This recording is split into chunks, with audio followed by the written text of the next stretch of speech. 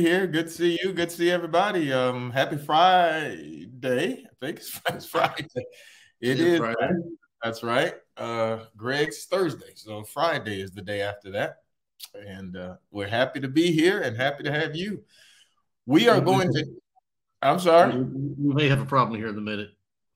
My Okay. grandson's here, the youngest one, and I normally lock the door when I come in here when they're here to make sure nobody barges into the room. And there's a little hand going on the doorknob right now. So, but it just stopped. Julie may have corralled him. It just stopped. Okay, I think we're good. Go ahead, man. Hard to keep a young man from his grandfather. I mean, Yeah, he doesn't want to get to the I'm trying man. to sit up real tall and wide because if I show you what's behind my back right now, there's a whole bunch of just toys and cars and just spread out all over the place. So I'm trying to, stop that from being seen. Anyway, Providence.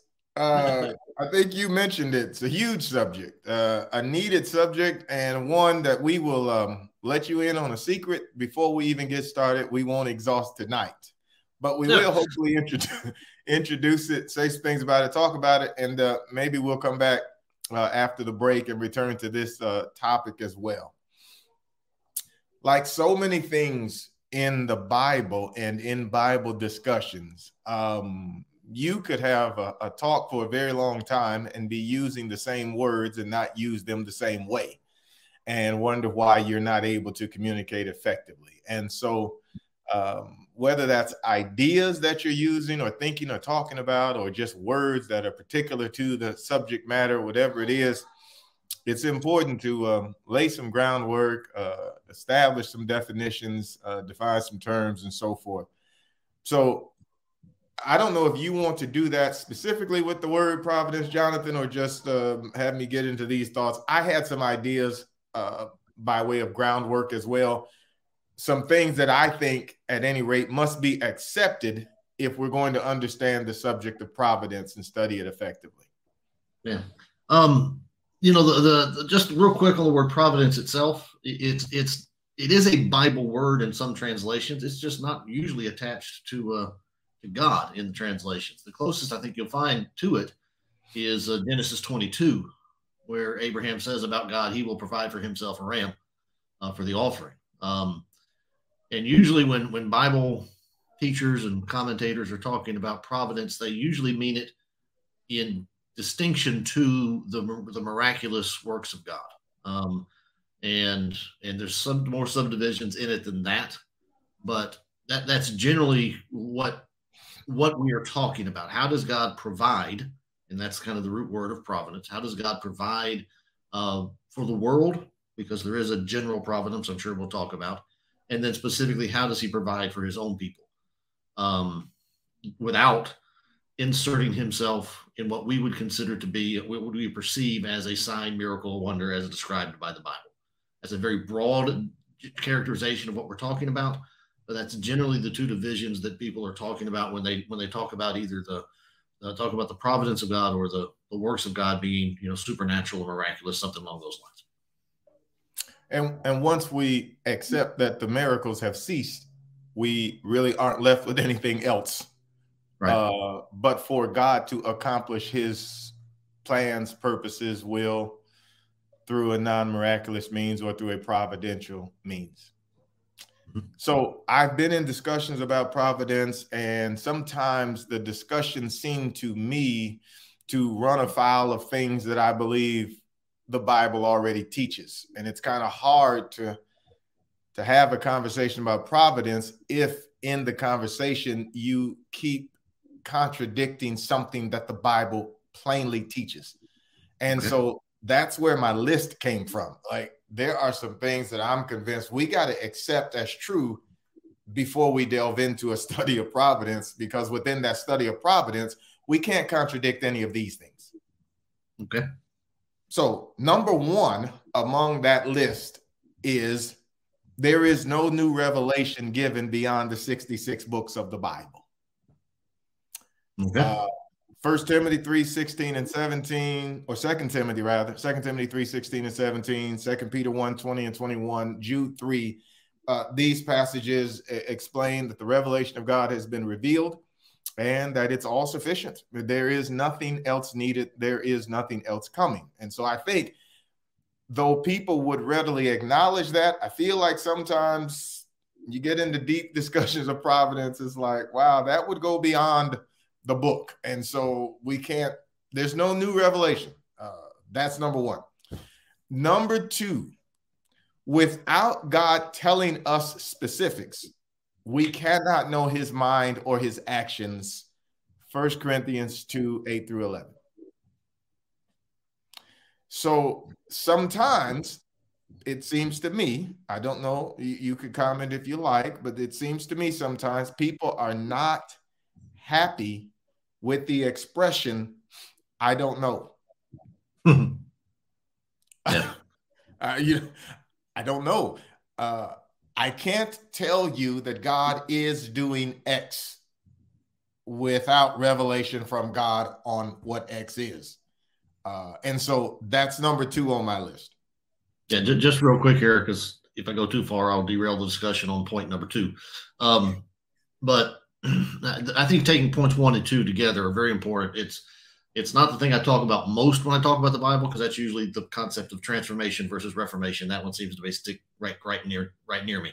The second one is the concept of mystical thinking in Christianity. Most of Christendom these days relies on some form of mysticism, because if you believe in some form of depravity, you have to have some kind of mysticism to make up for the gap between your ability to understand God and God himself. If your spirit is corrupted, you can't fully understand the revelation in the text, and so you're always looking for revelation outside of the text. And that's where people try to say, God laid it on my heart. I feel this. What's God trying to teach? That's where all of that creeps in, is right there in the gap between essentially what you have point 1 and point 2. And so I think that those first 2 points are not just critical for discussion of providence. I think those first 2 points are critical in understanding every Bible topic as it touches the human existence. Because if you give up either one of those points, you're forever going to be in the realm of the mystical or the subjective in trying to find your answers. And so the concept of providence is really, very, really important to know that the revelation is complete. You can understand the revelation, and the revelation is sufficient for you to interpret the events of your life. Brings us to number 3, which is connected somehow to what you just said. And that is, we are free moral agents. Genesis 1, 26, 27, I would certainly say, I know you would as well, we are not corrupted. We are free, but we're not corrupt. We are free to make our choices, which is directly connected to number 4. Choices that don't involve morality are ours to make freely. Now, let me explain, because you could argue that the choices of morality are ours to make. That's not exactly what I mean. Here's what I mean. God empowers us to make choices. God expects us to make choices. And God exempts us from choosing wrong if he didn't tell us. That's what I mean by choices that don't involve morality. You see, God has explained morality to us. And while you're free to make the choice, you aren't exempted if you make the wrong one.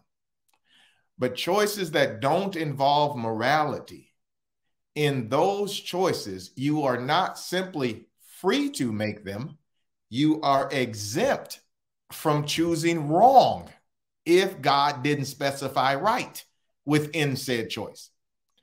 Which, let me finish that thought with this.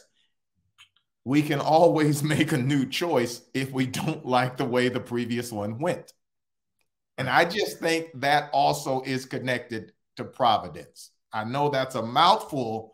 I could go back over it if you didn't get it, but I trust that you did. What say you along those lines? Well, I have a feeling we'll talk about that concept more as we go through this topic. It's going to be really, really hard not to. So I'll again try to be brief here. But that, I mean, you're exactly right, is that I think a lot of people trip over this one because a lot of Christians walk through life with this idea that everything happens for a reason. Everything happens for a purpose. And this may be one of your points coming later, but it's right here in this gap again, because the reason we struggle over, should I turn left or right? Should I buy this car or that car? Should I buy this house or that house? Should I live here or there? Should I work this job or that job? We stumble over that because They are, in that sense, amoral choices. No, they're not moral, they're not immoral, they're amoral. There's no moral component about which car dealership you go into. It's just a product. And we struggle over those things because we think that everything happens for a reason. And if I go into the wrong store, if I choose the wrong job, somehow I'm making an immoral choice because I'm violating the plan of God. And so we are free moral agents, as you talked about, with not only not only the liberty, but also then the responsibility of making choices that are appropriate for our lives. And a lot of those choices have nothing to do directly with the revelation of God that you started with in points 1 or 2. So yeah, absolutely. We're on number 5 now. And for this one, we will read a Bible verse. And one of the things that's important, the verse is Ecclesiastes 9:11, in case you want to bring it up. I was turning there myself. But one of the things that's important in trying to, and we're not there yet, but in trying to understand providence, is to appreciate that there are options for our conclusions. Here's what I mean by that. When there are a multiple possibility for why something happened, without definite knowledge, there's really no reason to choose one of them as if we are certain that that was the reason. And in life, there are always multiple explanations or possibilities, rather, for why something happened. This is one of those possibilities. Solomon says it best. Time and chance, number 5, happens to us all. Verse number 11. Again, I saw under the sun, the race is not to the swift, nor the battle to the strong, nor bread to the wise, nor riches to the intelligent, nor favor to those with knowledge. Let me say this. As you read those words, understand this. Solomon is not saying that this is the case in every instance. Solomon is not saying, when he says the race is not to the swift, he doesn't mean that absolutely. Sometimes the fastest runner wins. That's not his point. The battle is not to the strong. No, sometimes the strongest person wins the fight, as you might expect. Not his point. And so all of these things he explains, it's not the case that he means they never happen. He explains them all by the end of the verse. Again, I saw under the sun, the race is not to the swift always, nor the battle to the strong always, nor the bread to the wise, nor riches to the intelligent, nor favor to those with knowledge. The reason is it's not always, is because time and chance happens to them all. Well, you and I are sometimes the swift, the strong, the wise, the intelligent. Sometimes that's us. And what happens? Time and chance happens to us all. And very often when life happens, because of our so thought about providence, our thinking about it in such a way that everything, as Jonathan said, happens for a reason, and that reason is directly connected to God's actions, because that's the way we think. No matter what happens in my life, no matter what happens in the world, there is some attachment to God. And Solomon is saying here, but wait, there is another possibility as to why the event happened. Time and chance happens to us all. Yeah. And to Solomon's broader point within the book, which is, what profit does a man have for all his labors under the sun? My understanding of this verse is that this is a complaint. The race is not to the swift is a complaint, because what he wants it to be is that the race is always to the swift. Because if it's always to the swift, then there's a profit for my labor under the sun. If the riches always come to the intelligent, then I just make myself smart and I succeed. But time and chance happens, and all my plans go awry, and so on. And that idea that everything happens for a reason, everything has its purpose, and so on, is essentially built on the same foundation as Solomon's statement here. There should be a purpose and a reason to every event, that if I can then just deconstruct it, I can figure out where it went wrong, or something of that nature. Maybe I can ascertain from my analysis of the situation where I went wrong or how I displeased God or something like that. And the example that he uses after that, a fish just swimming along, not doing anything wrong, maybe the biggest and the strongest and the best fish, and somebody throws a net in, it's outside of his world, it's outside of his perception. There's no way he can prepare for it, no way he can avoid it. The net just falls in and catches him. No fault of his own.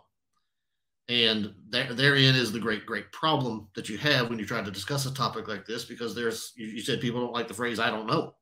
Well, here's the I don't know of it. You don't know when that might happen. And Solomon's evaluation, the time and chance happens, is right. It's not God. It's just life. Time and chance happening to everybody. So that is connected, I think, to number 6, which is, I think, another option. It's there in the same book. So sorry about that. If you bring back up chapter 1, and then we'll look at chapter 3. And here is the point. Some things are and always will be. And as Solomon opens the book, we'll start there. Go back up, Jay, just a little bit to verse number 3 or so, I think. As he starts the book, vanity of vanity says, preach all is vanity, verse 2. But he begins by telling us, verse number 4, a generation goes and a generation comes. The earth remains forever. Sun rises, the sun goes down, hastens to its place where it rises. The wind blows to the south, goes to the north, around and around the winds, circuits and returns. Solomon is simply expressing the ongoing nature and effects of life. These things always have been, always will be. They're just going to continue. Chapter 3, if you'll bring that up, Jay, I don't believe is any different than chapter 1. When he gets to chapter 3, I am familiar that the mamas and the papas made it a song. Pretty good one, too, if you don't mind me saying. To every turn, there's a season. Well, there is, but I don't think Solomon means here any more than he meant in chapter 1. These are things that are just going to be. There's a time to be born, a time to die, a time to plant, time to pluck up what's planted, time to kill, time to heal, time to break down, time to build up, time to weep, time to laugh, time to mourn, time to dance, time to cast away stones, time to gather stones together, time to embrace, time to refrain from embrace, time to speak. Now, this is happening to every one of our lives all over the world every single day. That ongoing work of the world in chapter 1 is happening, and these things are happening. Now, how then could I explain with any specificity, without revelation from God, which one of these at any given time he did? When there are some things that will always be. They always are, they always will be. And I think, again, one more of those different option possibilities that exist in the world as to why a particular thing happened to me. Yeah, and the verses that follow, so I want to go ahead and scroll down. Solomon even elaborates on it. It says essentially the same thing. There's the question again, what profit does a man, what gain does he have from all his labor? And then Solomon's point, now it takes time to do all this, but Solomon's point from verse 10 on down is essentially that God created the world, set it in its order.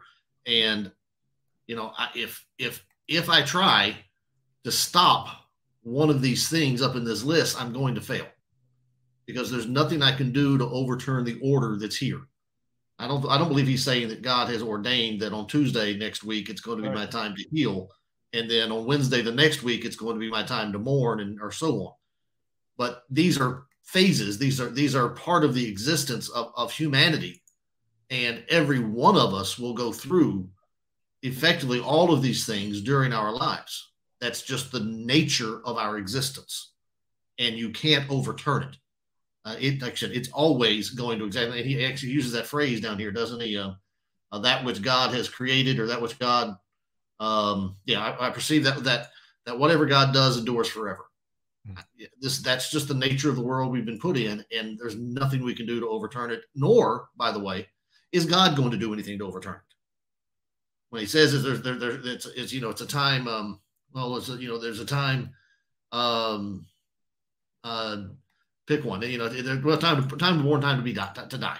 Again, not appointing the specific. You're going to die on March 17th of 2038 at 7:28 p.m. No, but it's appointed unto man wants to die after this, the judgment. You can't you can't overturn that. There's nothing you're going to do to ever overturn that. The way God has set the world in order is going to exist, and he is going to allow it to exist. That's absolutely right. And that was point number 6. Now, if you just joined us, we're talking about providence. This would be what was often referred to at Avondale as introduction, and then the sermon. So we're not there yet, but these are some things. And the reason we have this list, the reason I have this list is because I have found myself 40, 50, 60% into a conversation of providence, struggling with these things. And we cannot contradict these things in a discussion of providence. We're going from the known to the unknown, and we have to be certain that we know what the Bible has said. And these things are just biblical teaching that has to be honored before we delve deeply into a discussion of providence. At least I have found. I'm up to number 7 now. Okay. Which is providence. Now, this is my estimation. I'm not speaking for Jonathan here. This is my estimation. Jay can chime in if he'd like. I think providence belongs to God, not man. If you would look at Romans 9, here's what I mean by that. We have phrases in the Bible used to describe, and it was taught to me, though I'm hardly a Greek grammarian by any stretch of the imagination, but I was taught the word of is genitive in nature, and it shows ownership and belonging to the book of John and so forth. And so that was explained to me when we use the phrase Church of Christ. And that church belongs to Jesus. It's his. It belongs to Jesus. It has an owner, and Christ purchased it with his blood, Acts 20:28, Matthew 16, 18 and 19. That said, when we read Ephesians 6, 10 to 17, in that section of scripture, the Bible says, take with you the sword of the Spirit, which is the word of God. I would say then the revelation belongs to the Spirit. It's his. He's the revealer of truth. Well, we take that same phraseology, we say it in this way, the providence of God. And then we take it from God and make it about man. And I don't think that's the way to go concerning providence. I think it belongs to God. And as a result of that, when it's explained in scripture, like here in Romans 9, as Paul talks about God's sovereignty and his ability to choose certain courses of actions without consent, without checking with anybody for approval, that he could do that. And within this context, I think you would find evidence of providence. Some choices are made by God, and they're explained in such a way as to help us appreciate didn't have anything to do with the people involved, had everything to do with God. So we begin there in verse number 9 for what this is what the promise said about the same time next year I will return, Sarah shall have a son.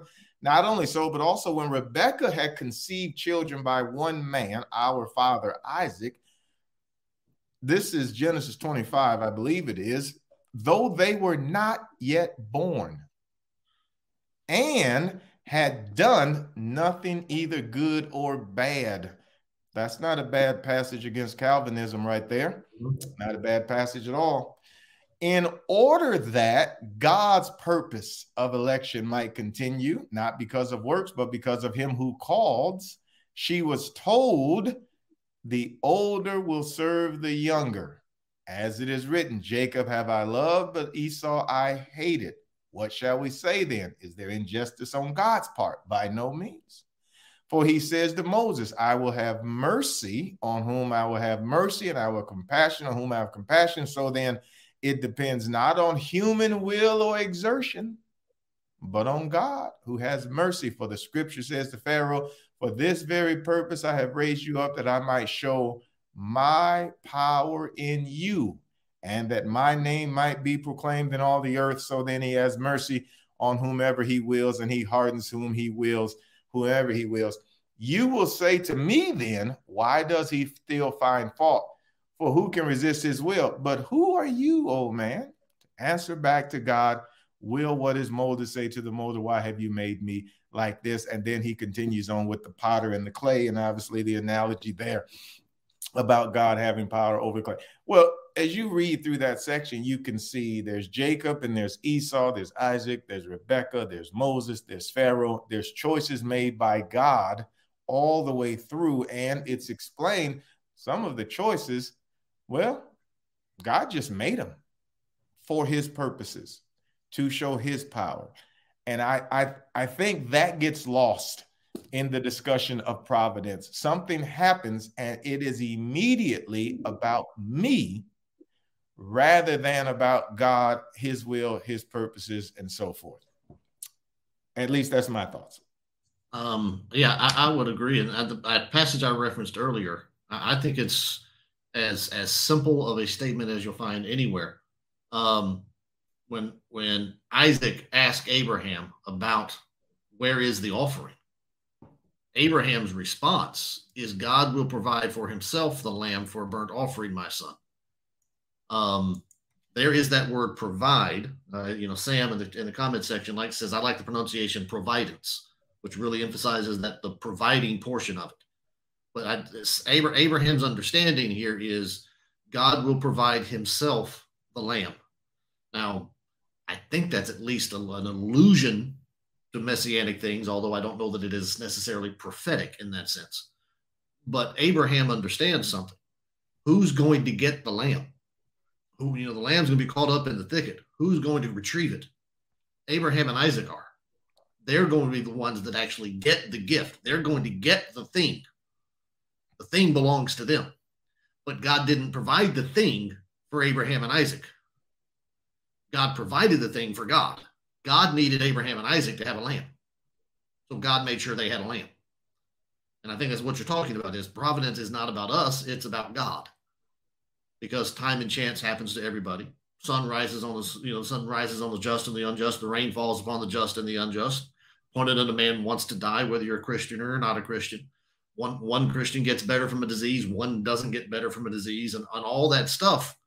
And so often we focus on, okay, why did God fix this person and not fix me or whatever? And we lose this. God will provide for himself that which we need, or that which we need to accomplish his will. Mm-hmm. And I think we lose sight of that a lot of times when we talk about the topic of providence. Providence is not about us. It's about God. Absolutely.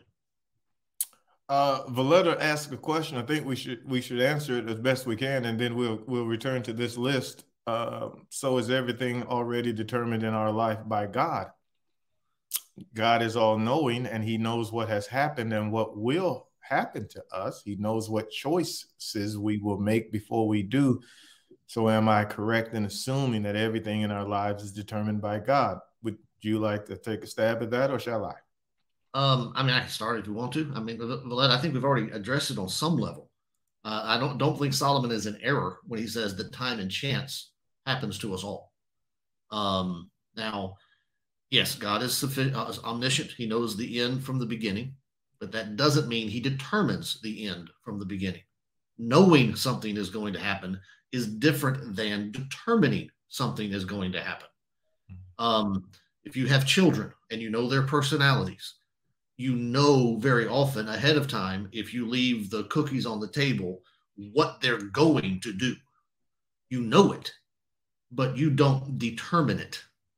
It's still their free will that determines it. My foreknowledge of an event does not necessitate that I shaped those events. The person still has to go through the event for the event to happen. And that's an oversimplification of the answer, but I believe that's the core of the answer. Knowledge does not imply intervention into the event to make it happen. Time and chance is still a real thing within the complex system of the world and the free moral agency of now 7 billion people.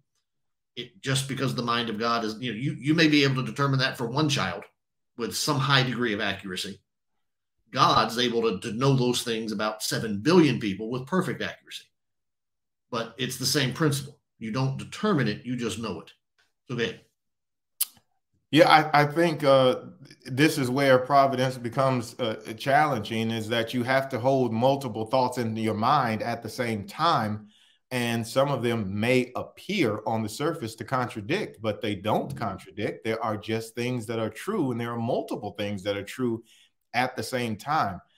God has to be infinite in order for him to be God, and we have to be free in order for us to be held accountable for our choices. There can be no contradiction between these two things. They both have to be true, and they are. And so God's knowledge, as you said, and I think properly and correctly, having knowledge of a thing doesn't mean you cause it to happen. There is an event in the life of David where David is on the run from Saul, and he runs down to a place, I want to say it's Keilah or something to that effect. Keilah. He's there and he's trapped. And Saul hears of it. And David says to God, will Saul come down here? And God says, yes, he will come down. And then David follows up with the second question, will the men give me up? Will the men of Keilah? Where is that, John, in case somebody wants to read it along? 1 Samuel 23. 1 Samuel 23, verse number 7. Now it was told Saul that David had come to Keilah. And Saul said, God has given him, this interesting too, it's kind of funny. I say funny, but not really in a ha-ha way. It's just an expression. It's funny, though, that Saul would see the event as God blessing him. And that just tells you something about providence. You and I are looking at a thing from two different sides and perspective, and both interpreting the event. One sideline is praying that the field goal is missed, and the other side is praying that the field goal is made. And then the kick happens, and somebody is sure God bless them. Well, Saul, the Bible says, Saul said, God has given him into my hand, for he has shut himself up by entering a town that has gates and bars. And Saul summoned all the people of war to go down to Keilah to besiege David and his men. David knew that Saul was plotting harm against him. He said to Abiathar the priest, bring the ephod here. Then David said, O Lord, the God of Israel, your servant has surely heard that Saul seeks to come to Keilah. Without the internet, one wonders how this news was traveling so fast, but they both are hearing things. To destroy the city on my account. Will the men of Keilah surrender me into his hand? Will Saul come down as your servant has heard? O Lord, the God of Israel, please tell your servant. And the Lord said, he will come down. Then David said, will the men of Keilah surrender me and my men into the hand of Saul? And the Lord said, they will surrender you. Then David and his men, who were about 600, arose and departed from Keilah, and they went wherever they could go. When Saul was told that David had escaped from Keilah, he gave up the expedition. And David remained in the strongholds in the wilderness, in the hill country of the wilderness of Ziph. And Saul sought him every day, but God did not give him into his hand. I think that just speaks to not just the question we just had, but people's concept of providence and of their actions in their lives. The great blessing we have is that that event is recorded from heaven's perspective. Mm-hmm. We get insight into something we would never know. Saul would have thought we got him. And David escaped. The men would have given. God knew all of that. And yet he didn't cause any of it. And when David found out he was going to, he left, and Saul never went. Your thoughts? If you have. Yeah, I do. Just real quick on the topic of the word people often use is the word predestination, and it is a Bible term. But this is one of those times where the very process we're going through right now to make sure we're using the terms in the proper way and talking about the same thing. When people talk about predestination, they talk about it from a grand scale, from a macro scale, about the foreknowledge of God and so on. But the word predestination is only found in about 2 or 3 passages in the New Testament. Ephesians chapter 1 and Romans chapter 8, and can't think of another one off the top of my head. And look what Ephesians chapter 1 says about it. In love, he predestined us for adoption to himself as sons through Christ Jesus. That's all it says. It doesn't say he predestined us in any other way. There is a very specific application of the text to or about this term of predestination. And I'm not going to take the time to do it, but Romans 8 doesn't really expand it beyond that. It talks about those who are predestined are the elect, those who are called according to his purpose and so on. Effectively the same thing that's said about the people here in Ephesians 1. Now, if I had 6 weeks, I'd take you down a longer study of Romans 8 and Romans 9, and I think we could limit that scope of that even more fully. But my point being, not to have a specific discussion about these passages and so on, because I said that would take us way past our time limit here. But make sure when you're talking about these things, when you go through the process we're trying to go through here to get this discussion started. Make sure you read exactly what's in the text and you have the proper scope of your terms and so on. Predestination is not, again, your Tuesday morning at 10:30. That there's no place in Scripture that indicates that those kind of things are predetermined by God in any capacity whatsoever. Could he? Sure. Are there certain times where he did? Yes. But we're told specifically when those things happen, and so on. So that's make sure you're on the right scope when you're having that particular discussion. I just saw Johnny's question. Does the providence of God occur for all, not just Christians? I think we just read there in Romans 9 where Pharaoh was included as part of God's providence. God said, I raised you up for this purpose. And he was part of God's plan. But remember, when we're reading Scripture, that plan is outlined pretty specifically to go to the cross, to reveal the mystery, to fulfill that. That is the purpose and plans we're reading about in Scripture, to the mystery. That's what we're reading. So were there people used as part of that process and sometimes providentially by God? Sure. They were not always Jews. I think of Cyrus comes to mind. He's referred to as God's anointed, God's servant.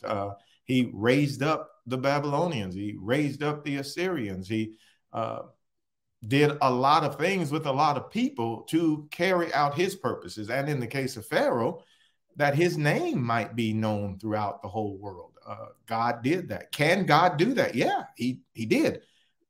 He'll have mercy on whom he'll have mercy. I think I heard you many years ago say that verse doesn't say he saves who he wants to save. He has mercy. I think that's right. There's a difference there. He's not talking about saving people against their will or rejecting people who want to be saved. He's not predetermining salvation. The place of salvation, the person of salvation in Jesus, the plan of salvation, all those things are predetermined, but whosoever will, let him come. And God is no respecter of persons insofar as that's concerned. Right. We're to number 8 now. And number 8 is simply providence is perhaps.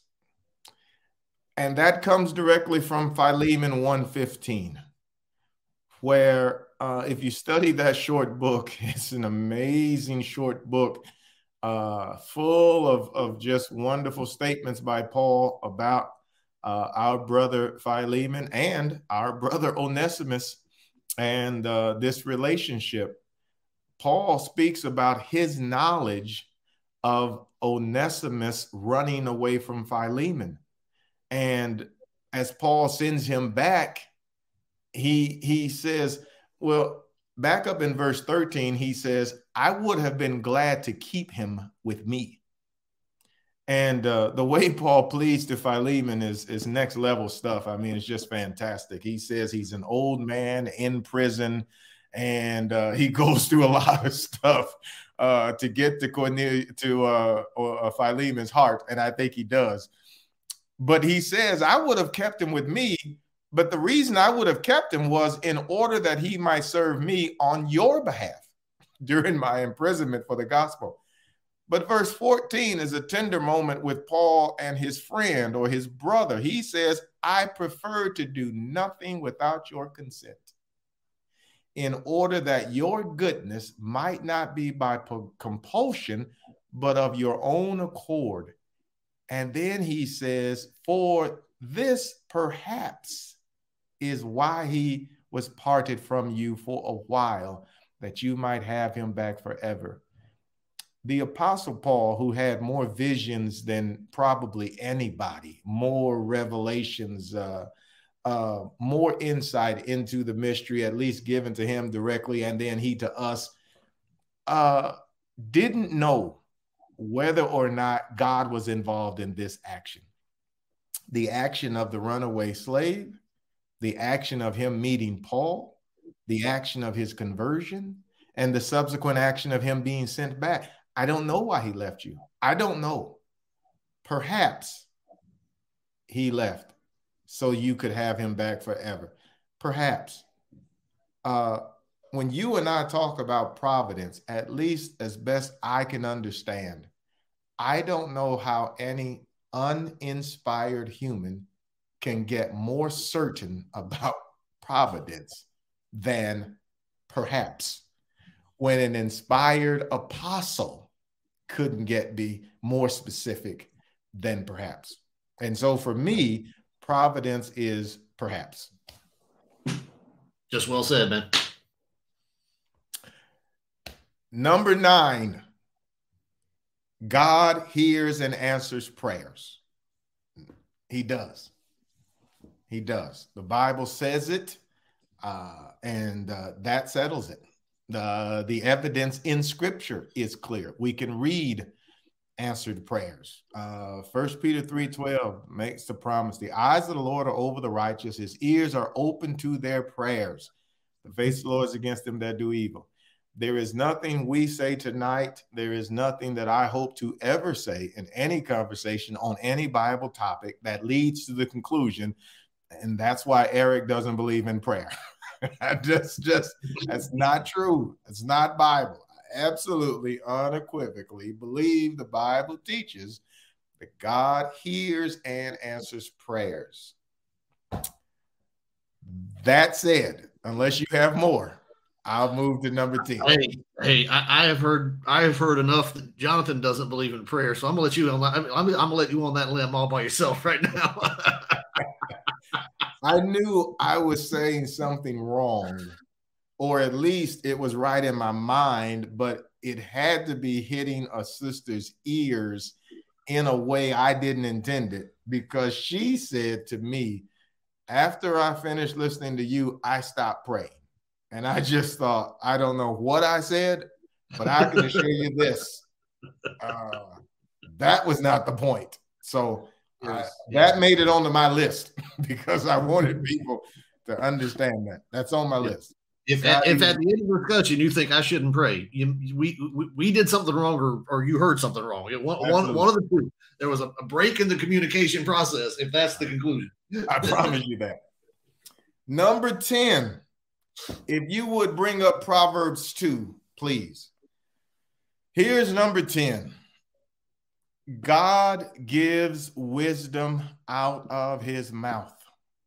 God gives wisdom.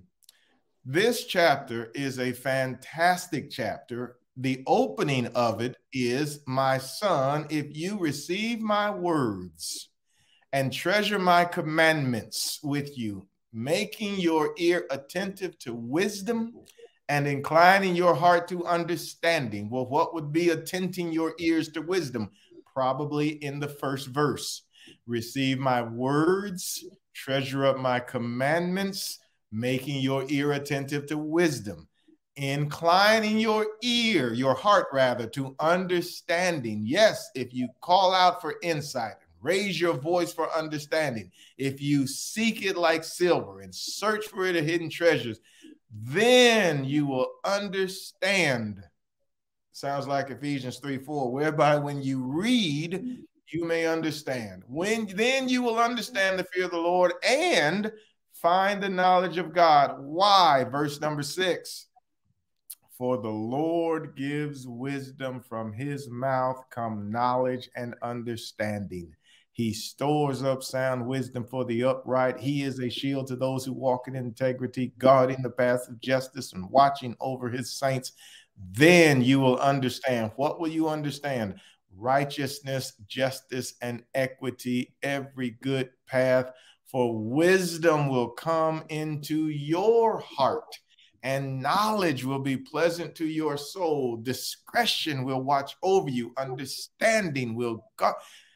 Whoo! I think Jonathan just referenced Romans 8 and used the expression 6 weeks. How about 6 weeks unpacking our adjectives in this section of scripture for what the word of God can do and will provide?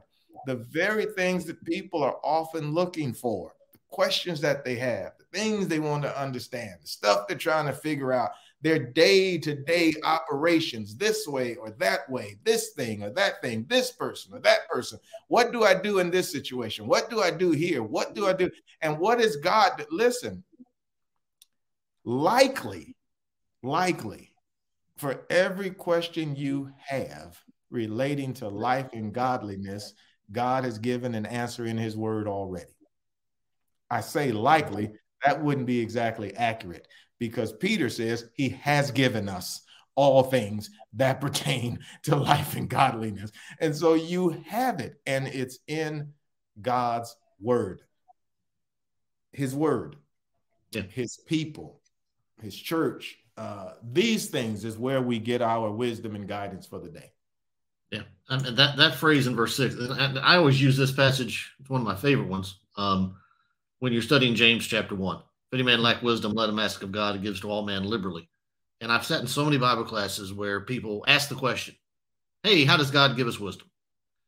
And we start unrolling all of the answers about we get through experience, we get it from other people, we get it through prayer, we get it from, and I just want to raise my hand every time and just be the annoying person in the classroom. No, this is the only path. It is the only path Scripture ever defines from the way that God provides wisdom. Even in 1 Corinthians 2, you referenced it earlier. I think I saw Charles Abernathy, looks like he's in the room, reference 1 Corinthians 2:7 earlier. You know, that which God had planned from eternity never entered into the heart of man. Paul refers to it as a hidden wisdom. Then he says, we are now speaking that wisdom in words which the Holy Spirit teaches. Even in the process of inspiration, wisdom about the hidden wisdom of God, his eternal plan, Paul specifically says, comes from the words of the Holy Spirit. The original source of every ounce of wisdom there is about God comes from the mouth of God. You referenced it earlier. Nobody knows what's in the mind of God until God speaks, until God reveals, which gets us back all the way up to points 1 and 2 when you're talking about providence and talking about the will of God and talking about what God does and does not do. The 66 books are the totality of the wisdom that God will ever provide about anything he is or anything that he has done, is doing, or will do. That's it. There's nothing we know outside of that 66 book revelation. And that gets you to here, to this point in Proverbs 2, because that's the path. The only way we can receive instruction is through word. I mean, it may be read, it may be heard, it may be whatever, but it's through word. We communicate and reason in words. Our thoughts are tied to words. It just is. And so that's where we need to go with it. So this is where it dovetails into prayer, and where people become sideways about prayer and so forth on the subject, because typically what happens is, for every event in my life, I pray. Now, again, this is not a study of prayer, but maybe one is needed. Let me just say that. You talk about a big subject and one that needs studying. They are connected. But what ends up happening is an event happens in my life and I pray, and then I wait. And then I determine days later, weeks later, months later, by the outcome in the event about which I prayed, whether or not God answered my prayer. If I don't get what I want, he didn't answer. If I do get what I want, then he did answer, and praise God, and so forth and so on. A lot of times people are having issues in their lives and they pray about everything to God. Now, here's the way prayer works, best I can ascertain. Prayer is man revealing his heart to God. He is allowing God, he's letting God know what's on his mind. He is sharing his thoughts, his concerns, his cares, praise, whatever it is coming from the heart of man to God. Well, in every conversation, the best way to have conversations is not if only one person does all the talking. Mm-hmm. So what ends up happening in prayer is we talk to God. And I think I just said, I have found my conversations go the way I want them when I'm the only person talking. A lot of people do. So what ends up happening is you're having problems in your life, challenges, relational, work-related, family-related, children-related, spouse-related, your own mind, uneasiness and so forth, agitation, irritation, enemies, so forth and so on and on and on the list goes. And don't hear me wrong now. Again, I'm not saying don't pray about these things. What I am saying is prayer is part of the process. If we pray every single time about every single thing, and the only portion of that prayer is God fix it, question, when does God get to talk? When do you get to hear from God? I'm convinced. Now, again, this is just me. This is just me. I'm convinced if you could get a personal audience with God, that is you in spirit, caught up to glory, and behold his glory, and have an open dialogue with him. And in that setting, you could express to him the cares of your mind and ask him to answer. Mm-hmm. I am convinced, as far as I know, he wouldn't say to you anything that he hasn't already said in his word. Because God doesn't miss it. God doesn't say, you know, I didn't think about that. God didn't say, I didn't see that. You know, when I wrote that to John and I had him pen that, I didn't have in mind that, you know, I never saw the angle of how this particular nuance. Wow, you know, the Holy Spirit is not going to recant. The Holy Spirit didn't miss it. And so if God gets a chance to give his wisdom, oh, we will get understanding, and we will get insight, and we will get wisdom from the divine. And we will know which way to go and what to do and how to fix relationships and how to be at peace and how to share and care and love. And we will have it because God will tell us. And Jesus has shown us. Now, I'm not telling you don't pray. So if you heard in that, don't pray, that's not at all what I said. I'm saying Proverbs 2 says God gives wisdom, out of his mouth comes knowledge and understanding. And if that's what you're seeking, and that from God, you've got to open up his book and let him talk to you. Yeah. And, you know, well, I have thoughts. If I say them, first of all, we'll run long. But secondly, it might even add to the, hey, what you're hearing is don't pray. But, you know, there is, keep this on the narrow strip. First Peter still says, cast all your care upon him because he cares for you. That's God right. Wants to hear every single thing on your heart, and you should pray everything that's on your heart because God is a sovereign God. I only know of about one prayer that he says that you should not pray. And that's if you see a man sin a sin unto death, I don't say that you should pray for that. If a man is unrepentant and will not repent, do not pray for that man's forgiveness. Okay, you can pray that he might give the time, he might have the space, and all of those things. But 1 John says, if you see a man sin a sin unto death, don't pray for that. That's the only one I know of. Anything else, pray for it. But there are times in Scripture. I think of Joshua in the case of the battle at Ai. Joshua, they lose the battle at Ai or Ai, depending on how you want to say it. What's Joshua do? Joshua does what everybody else would do. He falls on his knees and begins to pray.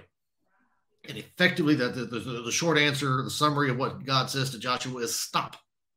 Get up and go get the sin out of the camp. The reason he says that is because he already told them, if you don't sin, you'll win every battle. When you start sinning, you'll lose the battle. Joshua, you should have been able to figure this out. I already told you what was going to happen. If you lost the battle, something's wrong. Go fix it.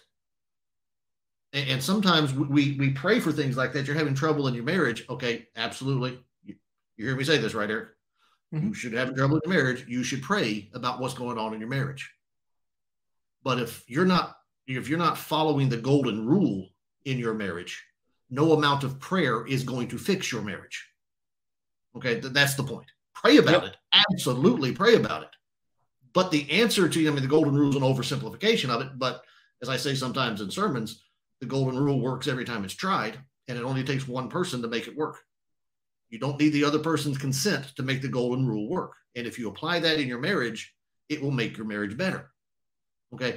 The point is, he's already given you the answer. Pray about it, yes, but don't expect him to circumvent the laws he's already put in place.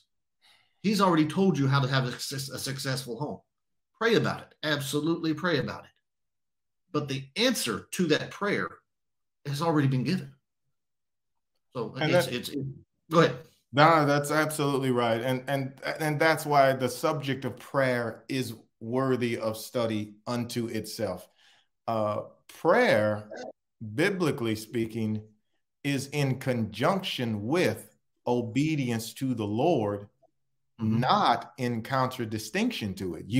You don't pray. I think it's Proverbs. Oh man, I want to say 19:25. He who turns his ear away from the law, even his prayer shall be an abomination.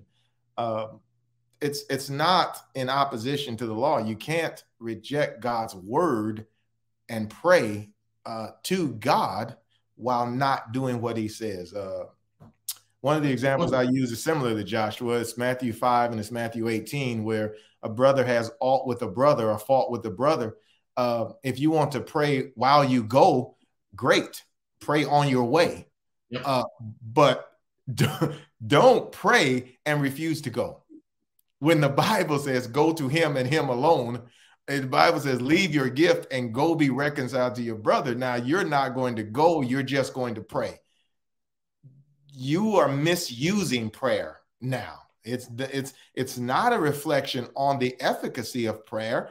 It's an indictment of our misuse of prayer. Prayer is a Bible doctrine, which means the truths about prayer are governed by Scripture. It's almost as if somehow we've removed prayer from the text of the Bible, and because we can talk to God anytime and every time we want to, and we don't necessarily have to have a Bible open to do it, we almost move it out of Scripture as if it's not a Bible doctrine. It is flat out controlled by Scripture. You can't misuse prayer in a non-biblical way and then say, I'm just going to pray about it. Well, not as Scripture said, do something else about it. So, well, we can heard a country preacher say one time something along the lines of, you can't sow wild oats and then pray for crop failure, something like that. God's not going to be mocked. He's already told you how these things work. Prayer is not going to overturn the plan of God, the system of God. It's just not.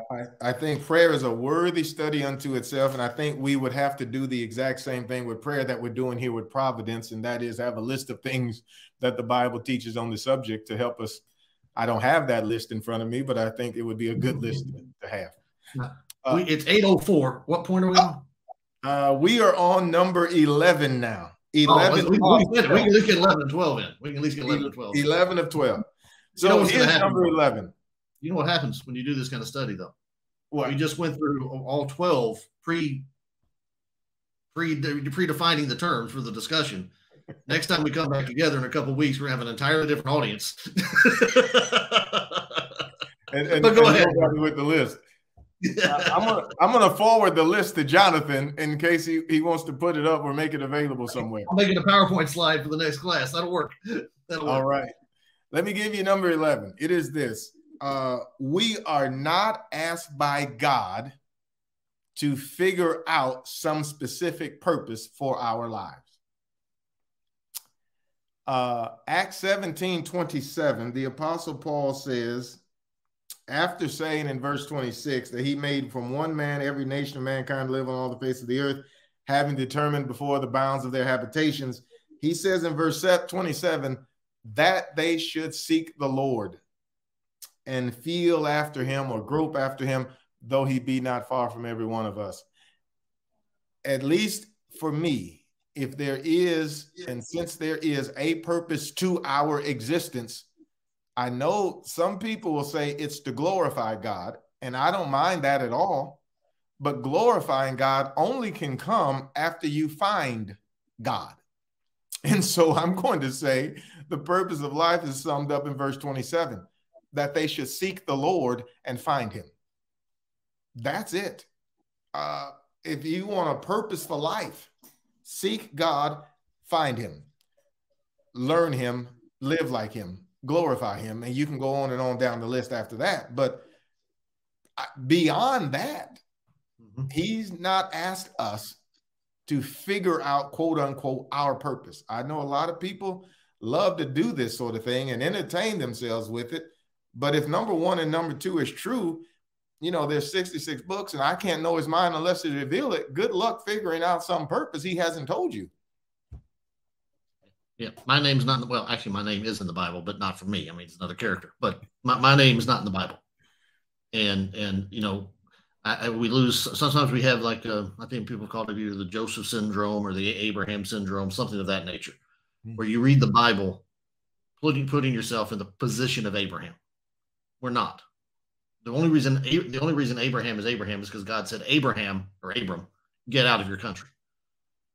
We don't have that. And so the things you listed, our calling is not to specific courses of life. Our calling is to be like him, to be transformed, to be saved, and so forth. All the things that are in Scripture. And yet, when you try to get down to that pinpoint specificity, thinking that one path will please God and one path will not please God, you're not going to find help from that in Scripture at all, other than principled help. Last one, number 12. Scripture gives us all things that pertain to life and godliness. 2 Peter 1, 2, and 3. And I just think that's just important to note. It's all sufficient. It will fully equip to every good work, and it has within it all we need for life and godliness. That's my list. And someone asked another question. I'm not sure if you ever gave the passage, you referenced it, but the question was, what was the passage for not praying? What scripture was that? Hold on, give me just a second. I was scrolling back through here trying to catch some of these things. First of all, let's go way back, because I don't think we got this one from Yvonne. I say way back, it was 751. Yvonne asked, would Esther 4:14 fall in line with tonight's discussion? We didn't get to Esther or to Joseph, and we will maybe look at some of those specific passages. But I would think it would, because Mordecai effectively said the same thing that Paul says. For who knows? Yeah. Perhaps you've done the game. Yeah, perhaps. Yeah. But clearly, we would conclude God was working through Esther, and his providence is in the book of Esther, though his name's not mentioned. We would certainly conclude that looking backward, which is one of the things we would say about providence. I would think that maybe when we look backwards, we can see something, but certainly within the dynamic, perhaps, and who knows is the best answer anybody can give. Yeah. Another one real quick here from Deborah. She says, I pray that he will be humbled Should I leave that alone? I don't know who the he is. I don't remember where were we in that discussion. But probably when I was mentioning 1 John 5, the man who sins a sin sins a sin unto death. Pray that he would be humble. In fact, let's just go over there because I think there's another question about that in just a second. Valletta, let me get to Valletta's real quick because I've got that pulled up, and then we'll go back to 1 John 5. Valletta, the passage is in Joshua 7. The defeat of Ai, or at Ai, is the first section of the text there, 1 through 9. And then, 6 is where Joshua begins the prayer. That we've fallen down. Why have you brought this over the people to destroy us? Would that we have been content, and so on. And and what will you do for your great name once we're destroyed, and so on. And God's response is, get up. Why have you fallen on your face? Israel has sinned and transgressed the commandment that I've given, and they have taken the devoted things and stolen them, put them in their belongings. Therefore, they cannot stand, and so on. And so he says, again, get up, consecrate the people, and say, consecrate us tomorrow, and so on. So, that's the passage I was referencing. And even there, God doesn't reject the prayer that's given. Even there, God still listens to the prayer, and then tells Joshua what needs to be done, and actually the specifics of how to handle the consecration of the people are provided there to Joshua. So there is an answer that is provided. But the point being, when you have the fullness of revelation, sometimes we end up in sin. We do things that are just a violation of Scripture. Then all of our life falls apart, and then we pray. We fall down and pray to God as if, God, help me here. I don't know what to do. And since God doesn't speak to us anymore, we don't get this dialogue that Eric was talking about. Pray the prayer. Hey, God, I messed up. I need help. I need to figure out what to do. But as Eric's saying earlier, at that point, let God talk. Let God talk. And the way you let him talk is you go back to his word, and you stare, behold him as in a glass, face to face, and be transformed from glory into glory. The prayer is not a shortcut not a short circuit to the reaping and sowing dynamic that the God puts in Scripture. You got to lay down. You got to go back and pray again, or you got to go back and apply the Scripture again. Let me scroll down through here. Lay asks, please repeat the type of prayer God says not to pray about. 1 John 5, what's that, Eric? Verse 16. 16? Okay. Oops, let me scroll back. Went too far on that one. Right after he says, this is the confidence that we have in him. If we pray anything according to his will, we know that we know he hears us, and we have the request. We ask him if we pray anything according to his will. I'm going to guess we'll come back to that passage at some point in these discussions. Hard not to, because prayer and providence go right together. But then verse 16, if anyone sees a brother committing a sin not leading to death, he shall ask, and God will give him life to those who commit sins that do not lead to death. There is a sin that leads to death. I do not say that one should pray for that. All wrongdoing is sin, but there is sin that does not lead to death. Lots of discussions about what that is and so on. My simplistic definition of it is the sin that does not lead to death is the sin that the man acknowledges that he has. Go back to chapter 1. If we say we have no sin, we're a liar and the truth is not in us. The man who says his sin is not actually sin, who will not repent, who denies. The difference between Saul and David when they're confronted, one by Samuel and one by Nathan. One denies the sin, one accepts the sin and repents. That's maybe that'd be an oversimplification of the process, but that's what my understanding on base terms would be. There's a sin that does not lead to death. When a Christian who's walking in the light sins, that sin does not lead to death because he is walking in the light and willing to repent of it. And if you are no longer in the light and you're sinning and unwilling to repent of it, John says, I do not say that one should pray for that. Now, he doesn't, if the English translation is there, if I'm reading this right, Eric, he doesn't actually forbid the offering of the prayer. It's not as if you pray for that prayer, because sometimes we don't know if somebody's going to be willing to repent or not. Actually, what he says is sort of just the other side. There's no obligation to pray for that prayer. and to pray that prayer. And for the individual, in verse number 16, John says, he will ask and God will forgive him. And then verse 16 says, I do not say that one should pray for that prayer. So he may actually be referring to the individual who's living in sin, who should not then pray for his own forgiveness while living in sin. That's also a possible construction of the passage, but that's the passage I was referencing. And that's the only time I know of that kind of language is used in Scripture. Scrolling down, anything else, Eric? Do you see anything? I did not. I think that was it from Lay, and I think somebody else actually had put that in, or it's a passage or something like that. I would just quickly add, with regards to what you said concerning praying to God, is that you and I have to really consider what we're asking God to do. I think sometimes, again, people don't follow that all the way through. You're asking God to do what? Now, here's a person who will not repent. What would you have God to do? Because God can't accept sin. God can't be dismissive of it. And so are you asking God to go against his character? Are you asking God to go against his revelation? Are you asking God to somehow fix a person who is free to choose and is presently choosing not to repent? I think you kind of got to walk yourself all the way through. What exactly are you asking God to do? And I think this is where sometimes prayers are just, the process of prayer is easy. Understanding it, I think, is far more challenging and difficult. And it's a subject that we probably need to spend some time talking about as well, as we did Providence tonight. It could be the case that Jonathan's grandson has successfully breached the palace walls and is now storming the castle. I don't know. I got the door locked. If we hear crying in just a second, that's what the problem is. Well, it's time to shut it down, and I'm fine with that. Yeah, just real quick.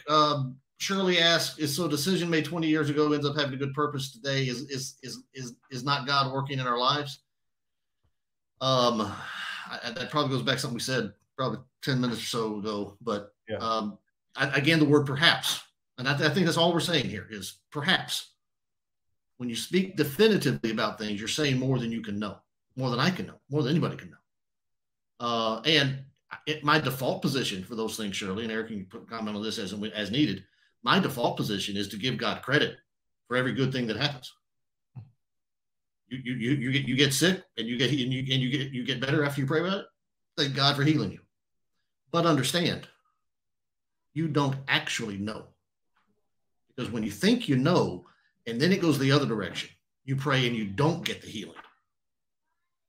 See, that's where the disconnect comes, and you can end up hurting your faith. I wholly agree. And as we did talk about tonight, there are other possibilities of even good happening. Yeah. Onesimus became a Christian. Well, that's certainly good. And Paul said, perhaps. I don't know. And so there's other, you sow good 20 years ago and you reap good 20 years later.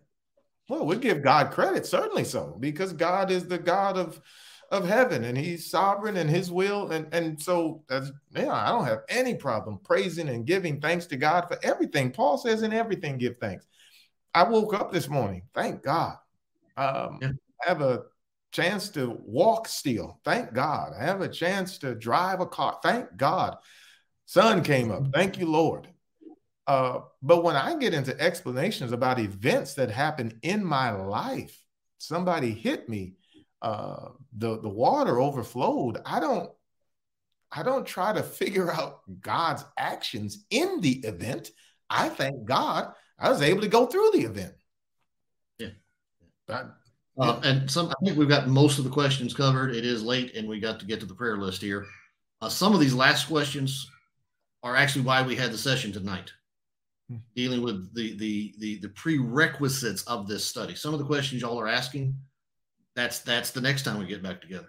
And we'll have to review this list quickly as we can, bring everybody back up to speed. But you got to start the proper framework for the biblical discussion, and keep everything within that proper framework. So don't try to, if you re-listen to this lesson, don't try to figure out all the ramifications of the 12 points. The way to approach this lesson is look at each point individually and ascertain, are each one of those 12 statements biblical? And if each one of those 12 statements are biblical, what you have are 12 guidelines, guideposts to framing the discussion on providence properly, so that then when you actually get into the mechanism of, okay, this is happening in my life, how do I attribute it to God? How do I understand the event and all of that? You have some parameters built by God that you can use to help you try to understand and interpret the events of your life. Because as we've said several times, the specific events of your life are not in Scripture. There's no way on earth you can take Tuesday morning at 10:30 and say, I know that God did X, Y, or Z, or did nothing. I don't know. So something happened. How do I interpret it? How do I apply it? How do I learn from it? The only way you can do that is to have the proper biblical framework before you begin to ask the specific questions. And I think what Eric did in leading us tonight is great, because so often we get involved with the event and trying to interpret the event before we have settled the biblical issues behind the event. And so that's the purpose of tonight's study, is to get the biblical issues settled so that we then can apply it to the events that are in our lives. Well said.